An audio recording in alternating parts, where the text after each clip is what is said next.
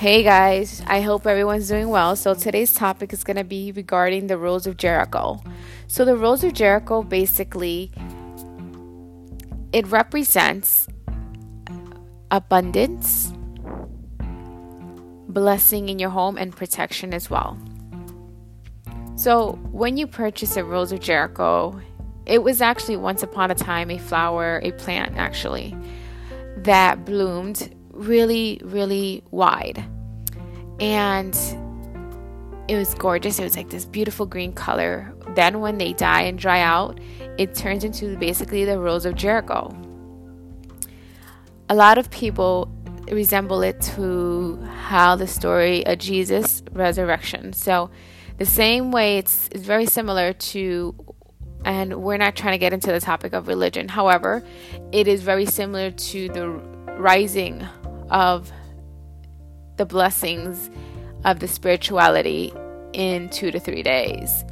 And the same way Jesus died and then in 3 days rose is basically the same way the Rose of Jericho dies, and then literally once you put it in element water, in a bowl of water, and you don't fill the water up all the way to the top, but you fill it close enough to the top where the edge will be sticking out.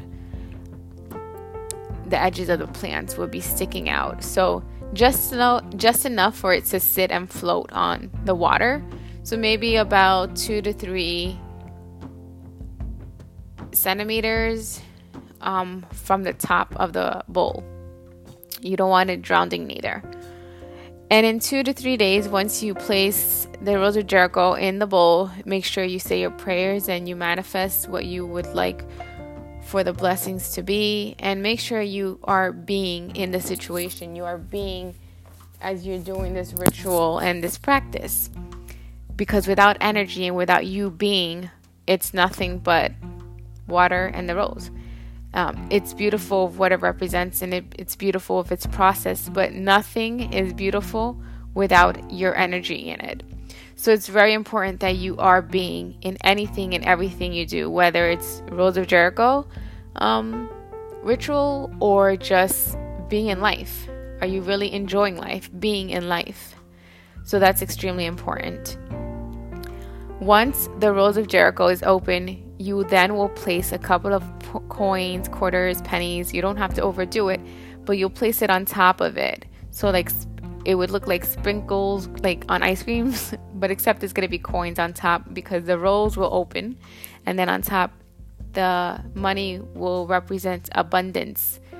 And with that very same water, in about a week or a few days, if you start seeing it get cloudy, or if you just want to maintain it, make it a ritual weekly practice, you will mop with that same water that the Rose of Jericho have been sitting in for a week. So that same water, you want to sprinkle it around your home and mop the floors with it. And then add fresh water to the bowl and put the same coins right on top. And you will place the Rose of Jericho right by the entrance of your home, where everything comes and goes. So making sure that you're being protected as well as your abundance stays within and supports you throughout this ritual and practice. The representation of the water sitting with the Rose of Jericho is protection and blessing from a high source divine when you connect your energy with it. So it's very important that you are connecting, meditating, really be, really be while you're adding the water and placing the Rose of Jericho, and just connect with the Rose of Jericho. And that's basically it. Leave it by your door, and if it starts getting molded, like everything in life, nothing lasts forever. When things starts getting molded in life, you just remove it from your life. Therefore, you just remove it from your home.